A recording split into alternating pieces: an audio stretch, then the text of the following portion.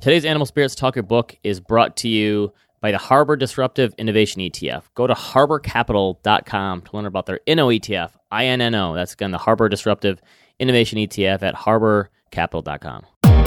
Welcome to Animal Spirits, a show about markets, life, and investing.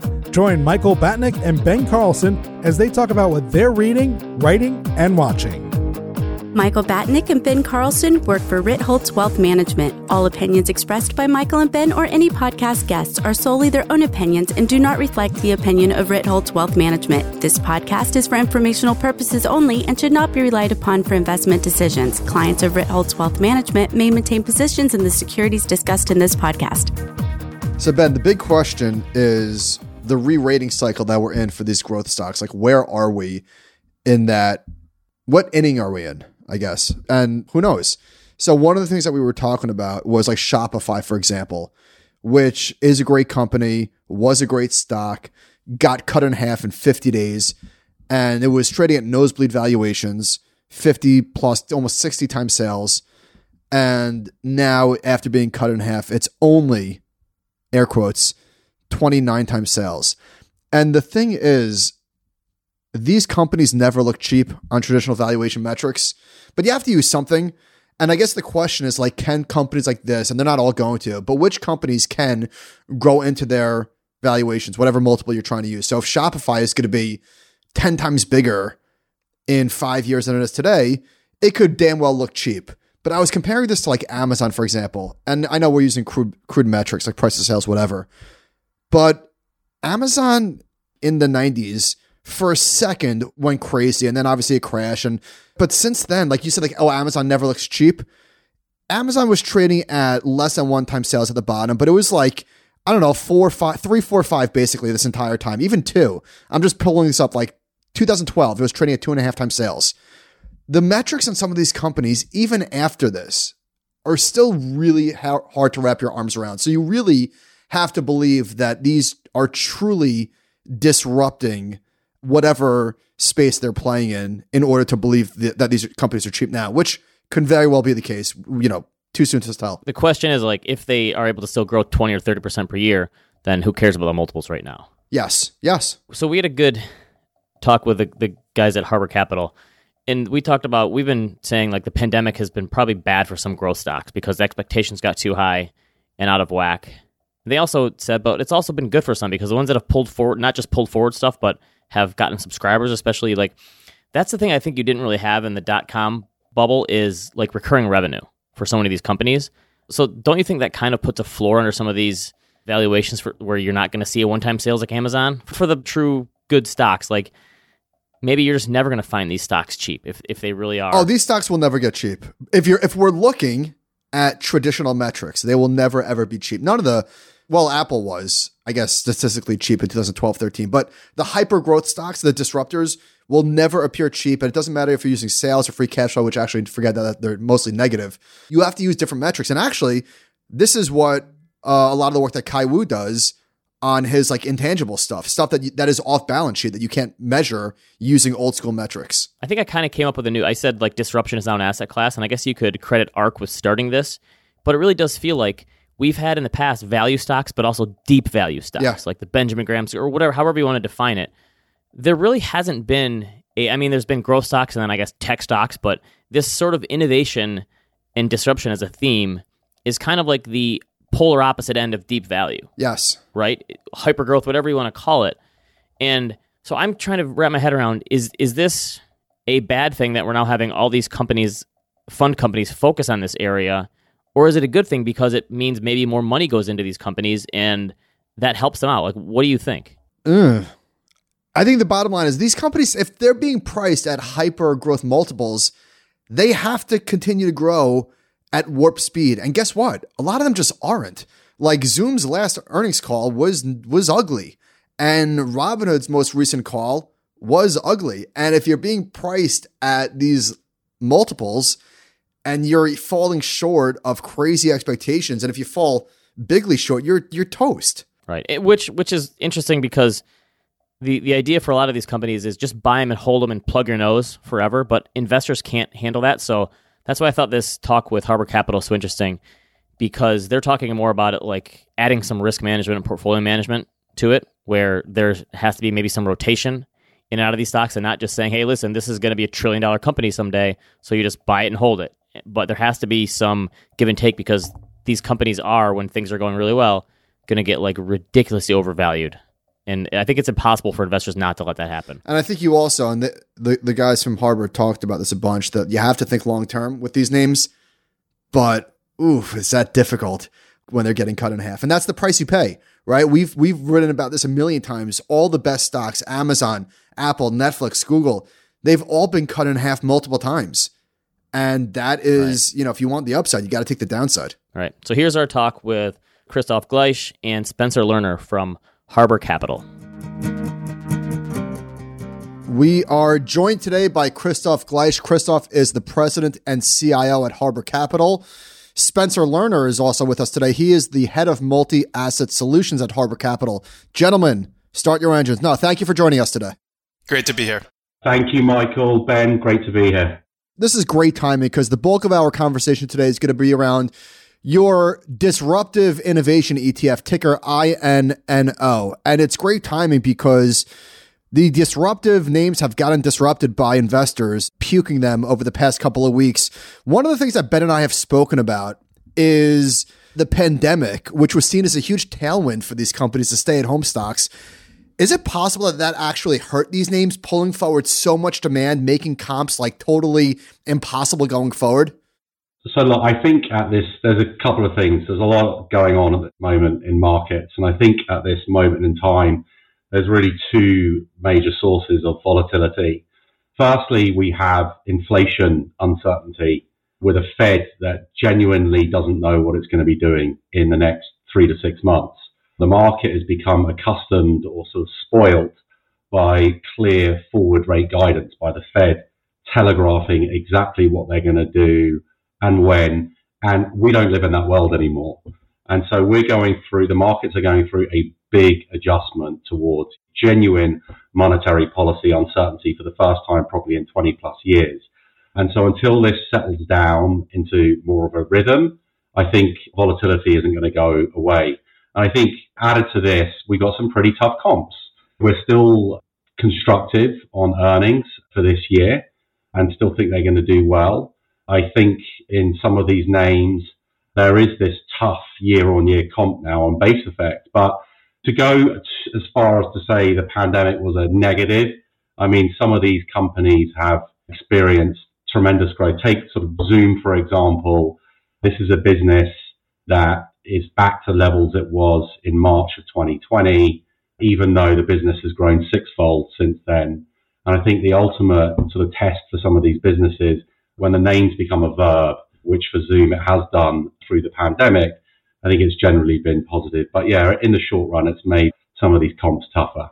So how much do you need to think about, putting aside the macro stuff, obviously these names that are going to have huge gains are also going to get crushed from time to time. So how do you have to think about that from a portfolio management perspective and also risk management perspective? I mean, is it just that you have to find these companies that are in different business lines? Like, how do you think through that so you don't just get crushed? Because these downturns are inevitable in companies like this, correct?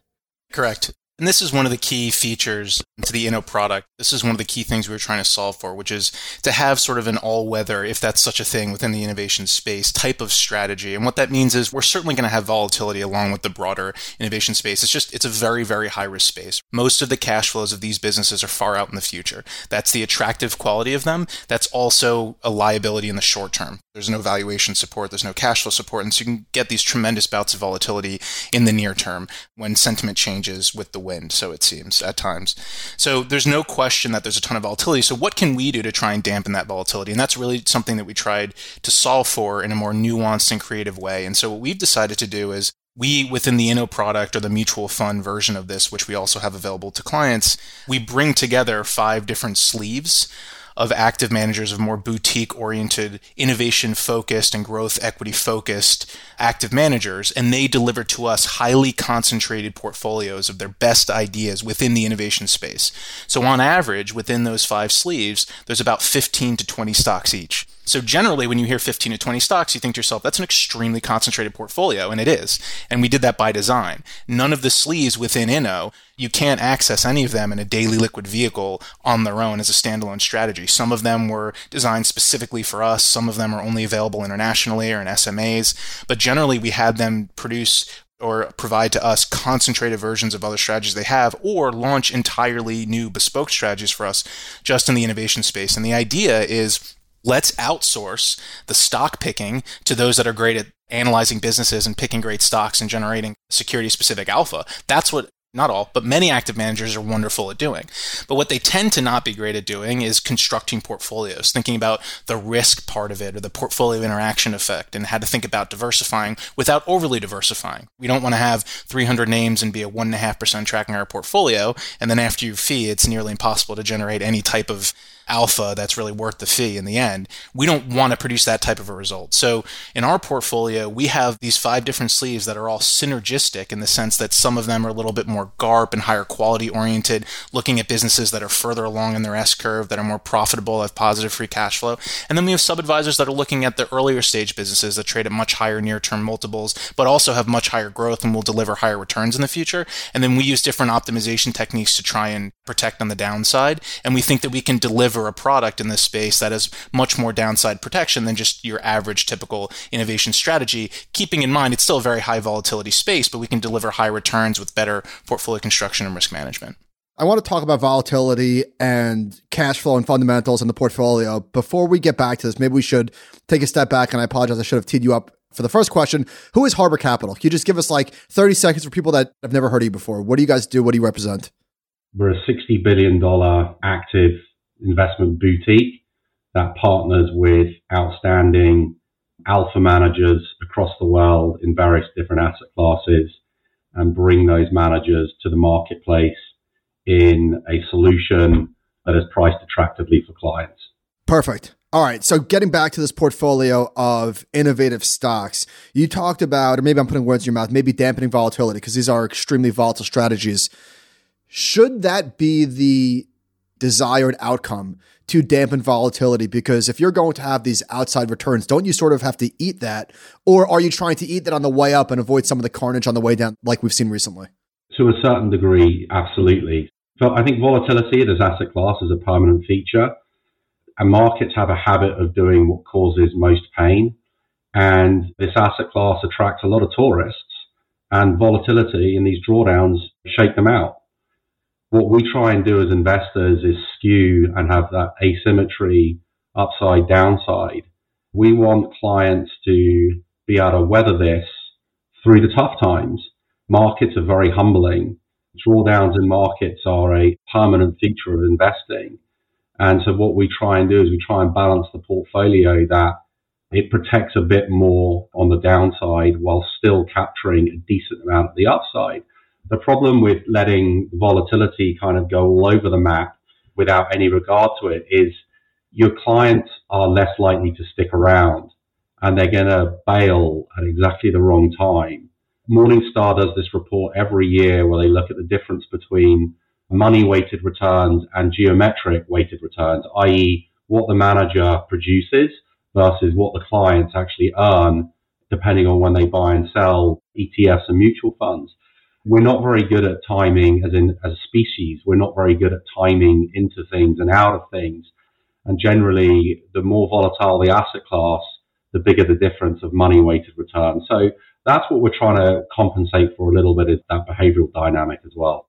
How did we get to the point where it does seem like innovation stocks or disruptors are almost their own asset class? It's almost like there's growth stocks, but then also we have this new asset class. It's almost like value versus deep value, but the other way around for growth. Is this just a timing thing? How did we get to this place where we have this innovation almost as an asset class?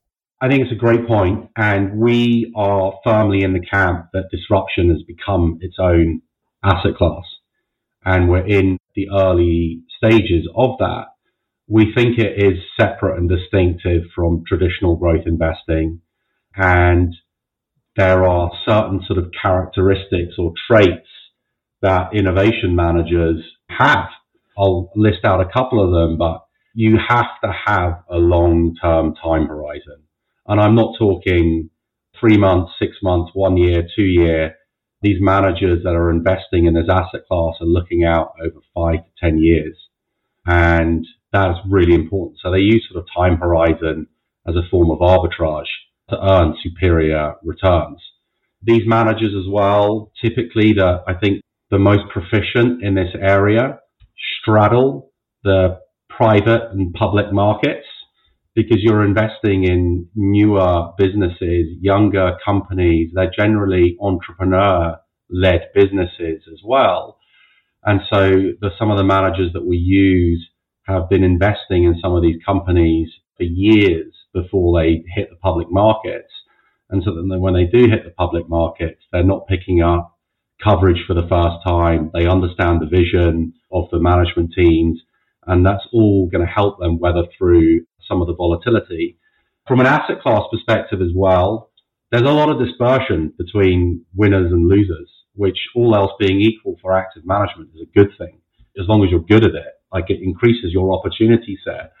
And then we've done some research around this as well. When you look at the space and you look at this kind of cohort of disruptors, it's a very idiosyncratic group of stocks, which means, despite what you might think at the moment, not everything is led by interest rates. There's actually a lot of the returns are explained by what the companies are doing over the long run, rather than what factor, momentum, or interest rates or value they may have exposure to. So from that perspective, we think it's definitely a unique asset class that's only going to grow from here. But there's no doubt that low interest rates have been a tailwind for these long duration names. If interest rates are low, and then people are more patient with losses today for the promises of returns tomorrow or free cash flow tomorrow.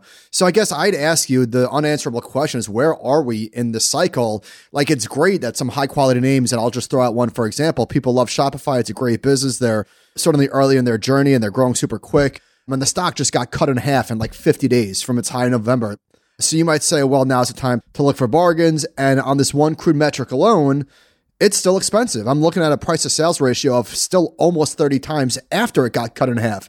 So how do we square these two circles of opportunity, because these names just got killed, while also reconciling the fact that they still might be expensive based on traditional valuation metrics, or are traditional valuation metrics just total garbage with high growth companies? Where do you guys fall down on that? There's a lot to unwrap there. Let's start with the first part of that question, and your question on interest rates and how that's been sort of a factor in these names. So historically, and we've done a lot of research on this, historically interest rates have not really been much of a driver of the performance of these stocks, and more specifically of the multiples and how they move. Believe it or not, there's really not much of a connection. You're talking about disruptors. Disruptors, that's correct, in the innovation space and just sort of growth equities overall. Historically, what does a disruptor look like before today, for example? Like, what are the types of attributes of a disruptive company? Yes, exactly. So when you're doing historical analysis, what are you looking for? I'd be curious. There are different ways to look at it. You can look at the high flyers part of like the IGV or the software sector.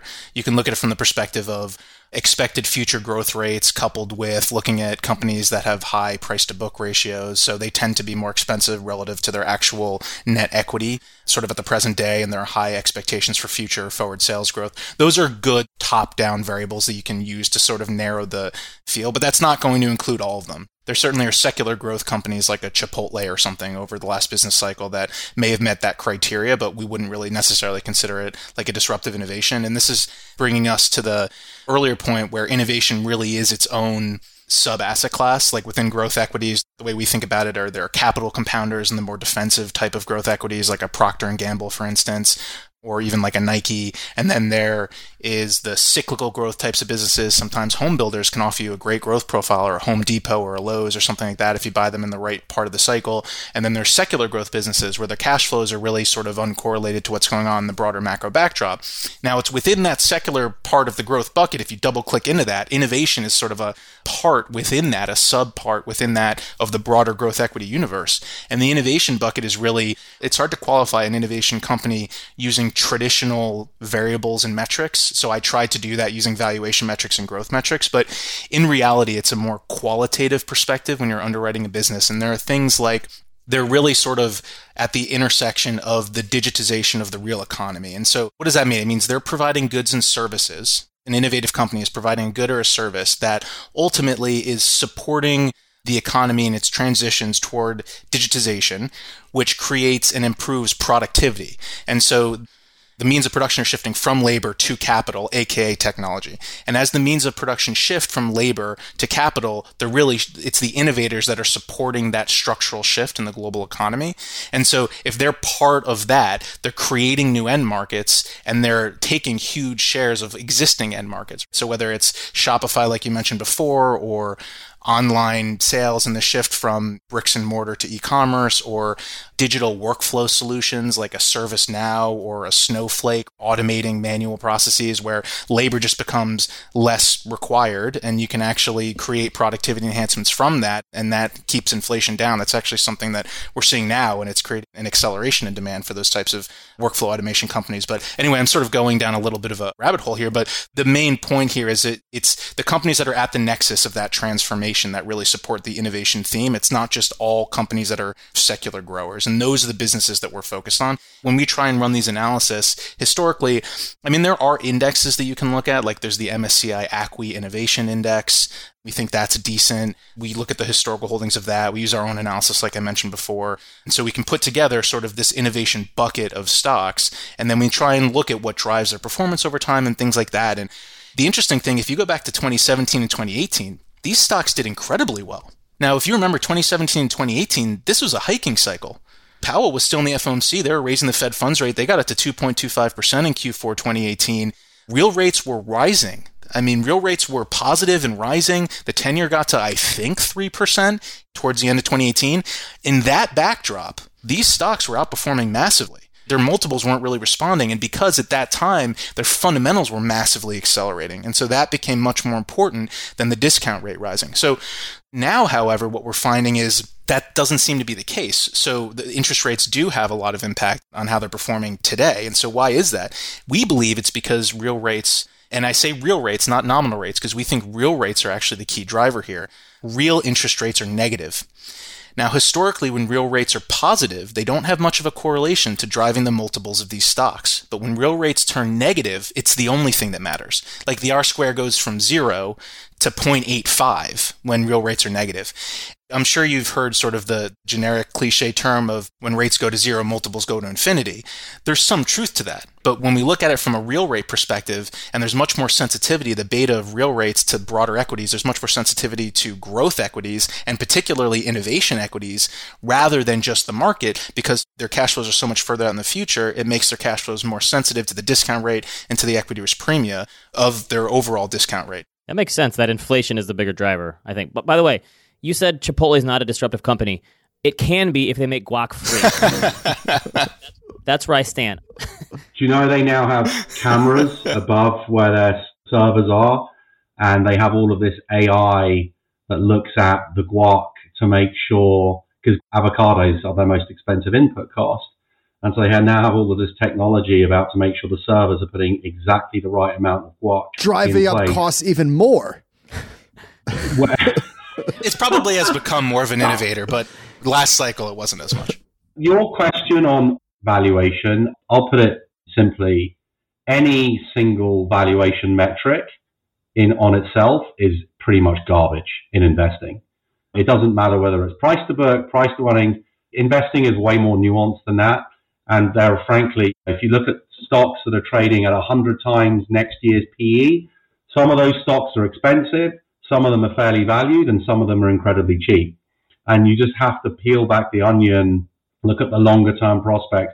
My favorite example, do you remember when Facebook IPO'd in 2012? Yes. Yeah, they won the Barron's cover, right? Yes. So what happened when Facebook IPO'd in 2012? Got killed. Its stock got killed. It went to 15. Yeah, and so in 2012, if you were holding Facebook, you were underperforming the S&P by 63%, okay? And you were holding a business that was trading at 120 times earnings. You look at, like, we all now have the benefit of hindsight. Who's not a smart investor with the benefit of hindsight? But you look at it now, it feels like, oh, that was an obvious stock to hold over the last 10 years or so. But you had to experience pain, multiple drawdowns, what looked like nosebleed valuations, and you have to kind of look through this, have that kind of long-term thesis. And actually what we know now is Facebook was trading on 1 or 2 times 10-year forward earnings at the time. It was trading on 120 times next year's, but the further you took that window out, it was trading much more cheaply. And I just think that's a good example to kind of just ground ourselves when we're looking at current valuations and trying to read sort of too much into one metric. Unfortunately, the unsatisfactory answer is it kind of depends, and you have to do your homework and your due diligence and your stock analysis. I agree with you that like the valuations are, especially in this space, sometimes you can throw them out the window. So how do you involve the risk management, portfolio management aspect of this? So you talked about how you have these 5 buckets and you shift back and forth occasionally. How do you go back and forth between like letting your winners run and also maybe having some mean reversion? Because maybe what you saw is that last year into January and February, some of these stocks had a huge run up. And you say, well, we could let them run and they're going to be these huge 10 baggers for us, or they're going to get crushed. So how do you determine when to move stuff around in there and when to shift things around from an allocation perspective?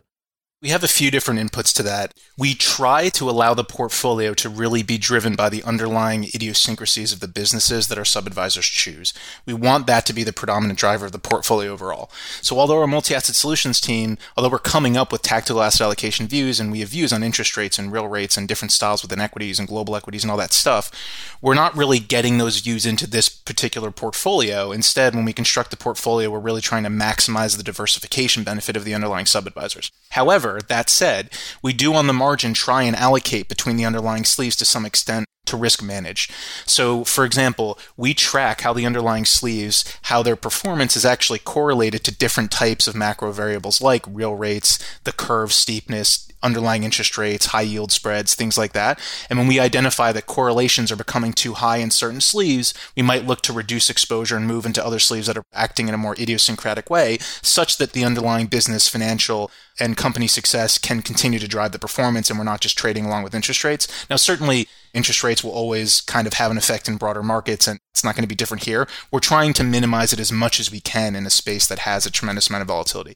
What does de-risking look like? Would you move from some of the more high beta names, some of the more really high flyers to some of like the FANG type names? Would that be like a de-risking? That's exactly right, Mike. So one of the ways that we think about valuation in the space, and I thought Christoph said it perfectly before, which is looking at near-term multiples really does not tell you too much about what's going on from a real valuation perspective. When they get to very extreme levels, they can usually tell you that you're going to have a tremendous amount of volatility to come at some point. It doesn't tell you a lot about the underlying company's valuation. So we tried to come up with a way that we can think about valuing these businesses from a top down. So what we do is we have sort of a group of these types of innovators, and we try to put together a 3 to 5 year forward IRR. So when we look at that, we're thinking about an EV to forward sales ratio. What are they trading at today? What do we think is a normal, sort of reasonable equilibrium EV to sales ratio? And then you're compounding the change in the multiple or the compression in the multiple that we expect and have expected for a while now relative to the amount of sales growth that you're going to get over a 3 to 5 year time period. At the end of 2021, if we go back to December of 2021, these stocks had done really, really well since the summer. We found at that time that our forward IRR analysis was pointing to about a 6% return over the forward 3 to 5 years. We actually run it for a 4-year period. So over the forward 4-year period, a 6% per year return. It's still positive, but if you consider the volatility of these names, 6% per year is not attractive at all. And so when our IRR multiple dropped to below 10% and got to the mid-single digits, we realized valuation was beginning to be a headwind. At that time, their forward EV to sales multiples, on average, equally weighted average across the whole space for how we defined it, was trading at about 30 times, which was very high relative to history. And we were expecting that 30 times to come back down to about 15 times, which is what it was on average in 2019. And that multiple compression was just going to offset all the cash flow and sales growth we expected over the next 4 years. And so at that time, in combination with the fact that some of our higher risk sleeves were starting to become really correlated with real rates, we made the decision at that time that we thought it made sense to shift into some of the higher quality, more profitable sleeves in the portfolio. And so we did. We shifted a good amount of the portfolio into those more defensive sleeves.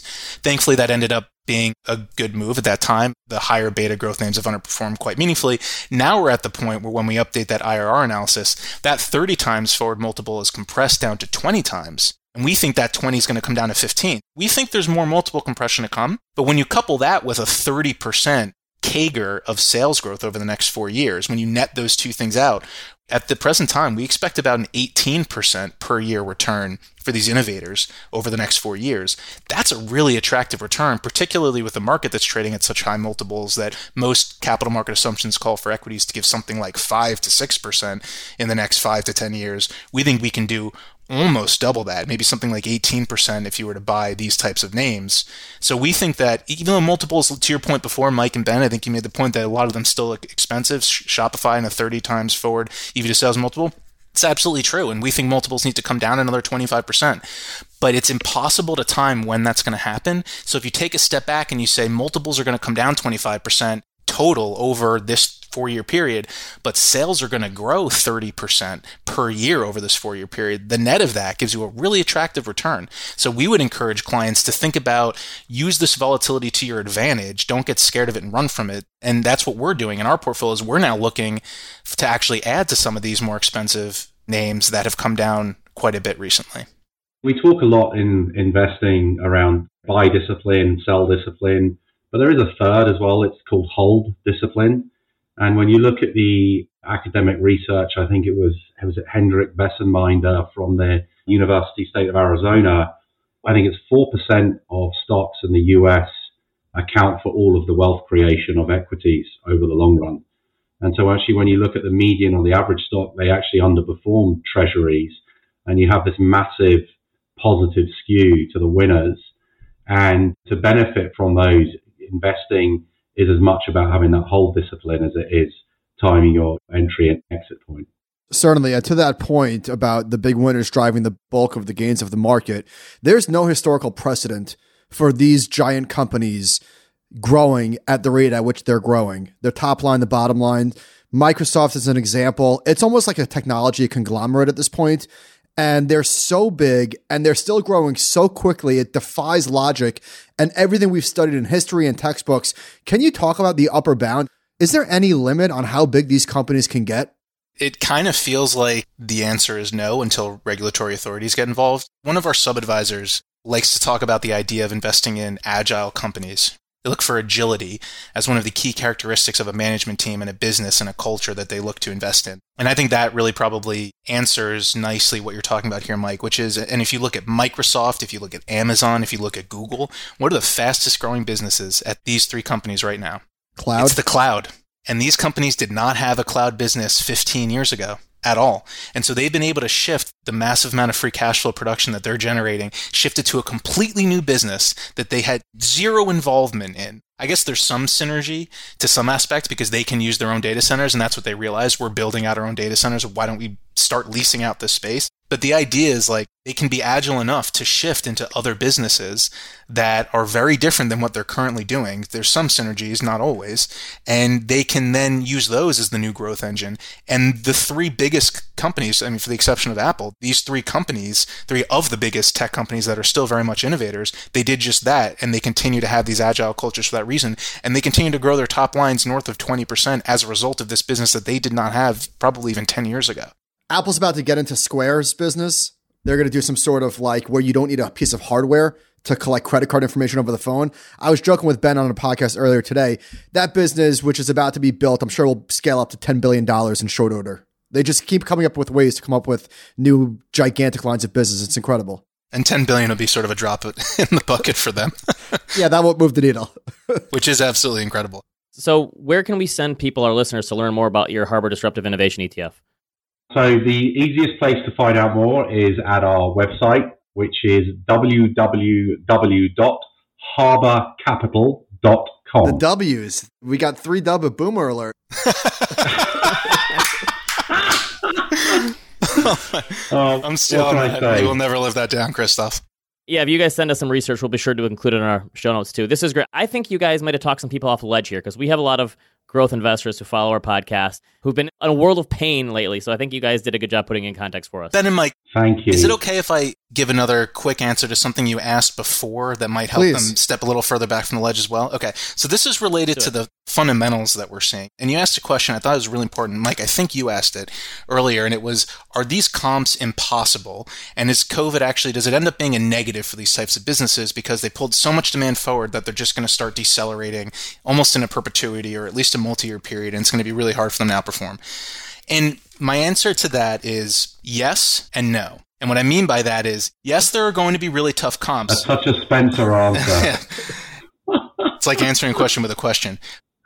Yeah, let me try and be clear. Depends. What I mean is you're having sort of a very clear bifurcation in the broader innovation and software space. There are some businesses and there are some end markets that are having some troubling demand that's pulled forward, and now they have tough comps. Is that going to be a multi-year phenomenon that's going to spell ruin for names like Peloton and DocuSign and Zoom? No, we don't think so. But we do think 2022 is going to be a hard year to comp, and we think multiples have calibrated lower to reflect that. And we think that 2023 they'll reaccelerate, and for the following years thereafter, there's still sort of that trend line that they're going to move to, and they'll deliver strong returns over a multi-year period. However, yes, there are end markets that they pulled forward demand, and 2022 is going to be weak. However, there are also other businesses within the innovation and software space in particular where the exact opposite happened. Like what? Cloud migration. So think of Azure, and we just saw this with Microsoft's recent quarter. They're now guiding to an acceleration based on what they're seeing in their RPO or their billings and bookings. They're forecasting acceleration, and the commentary around that was extremely positive and portrayed a large degree of confidence of very large clients signing on for very long-term contracts. So the idea that the COVID recession and working remotely and the digitization of the economy definitely accelerated the trends of the migration to the cloud. It accelerated it, but it did not pull it forward. It accelerated it, and it's continuing to accelerate. And so that is very different than pulling forward where you move up the slope and then you go down the slope. So we're seeing that in cloud migration. As I mentioned, Azure, as it relates to Microsoft, we believe we're going to see with AWS in Amazon's quarter, global cloud computing. And if you think about it just from a cap perspective, that's most of the cap in like the growth equity universe. Back office and workflow automation like ServiceNow, I mean, if their recent quarter showed pretty strong acceleration and their guidance indicated acceleration as well. Data analytics like Snowflake, the data analytics part, we think that's going to have tremendous acceleration, and we're not going to give it back the strong demand we had in 2020 and 2021. Cybersecurity like Palo Alto.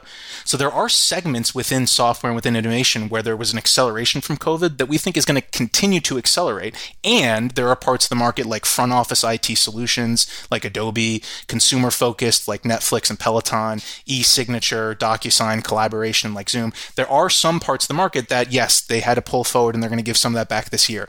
In our view, this is not just a sell everything innovation and software related and they're going to have tough comps for years to come. We think it's going to be short-lived. It'll be this year. And if you take a longer term perspective, even the pull forward and demand parts of the market are now looking very attractive. And there are other parts of the market. And if you look at the recent quarters, like I mentioned, Microsoft and ServiceNow and Snowflake, they're indicating reaccelerations and accelerations here over 2022. So we think this is just a really, really attractive space that is secularly going to grow over the long run as the global economy transitions to be digitized. And in addition to that, I just want to mention this also. There are COVID trends that are persisting that continue to support many of these types of businesses as well. It's not just the reopening trade, and that's bad for all innovation. Believe it or not, the labor shortages that we're experiencing is causing a massive shift in IT spend to improve productivity for a lot of key enterprise consumers. So if you can't find enough employees, what do? You hire a Workday, you hire a ServiceNow, you hire a Snowflake to come in and try and automate a lot of the processes that you have to increase productivity. As long as the 10-year stays below 3%. As long as they're, yeah, right. No, seriously though, I just mean to point out that there are some trends that are very favorable for these businesses too. And so when you enter these doom and gloom phases, it usually isn't doom and gloom for everything. And so you try and find the businesses that are actually doing pretty well and that get sold off with the rest of them and you add to them. And over the next 5 years, you end up making a lot of money. Spencer, Christoph, this was fantastic. Thank you so much for coming on today. We appreciate the time. Thank you so much. My pleasure. Thank you for having us. All right, thank you to Christoph, thank you Spencer and Harbor Capital, animalspiritspod@gmail.com. We will see you next time.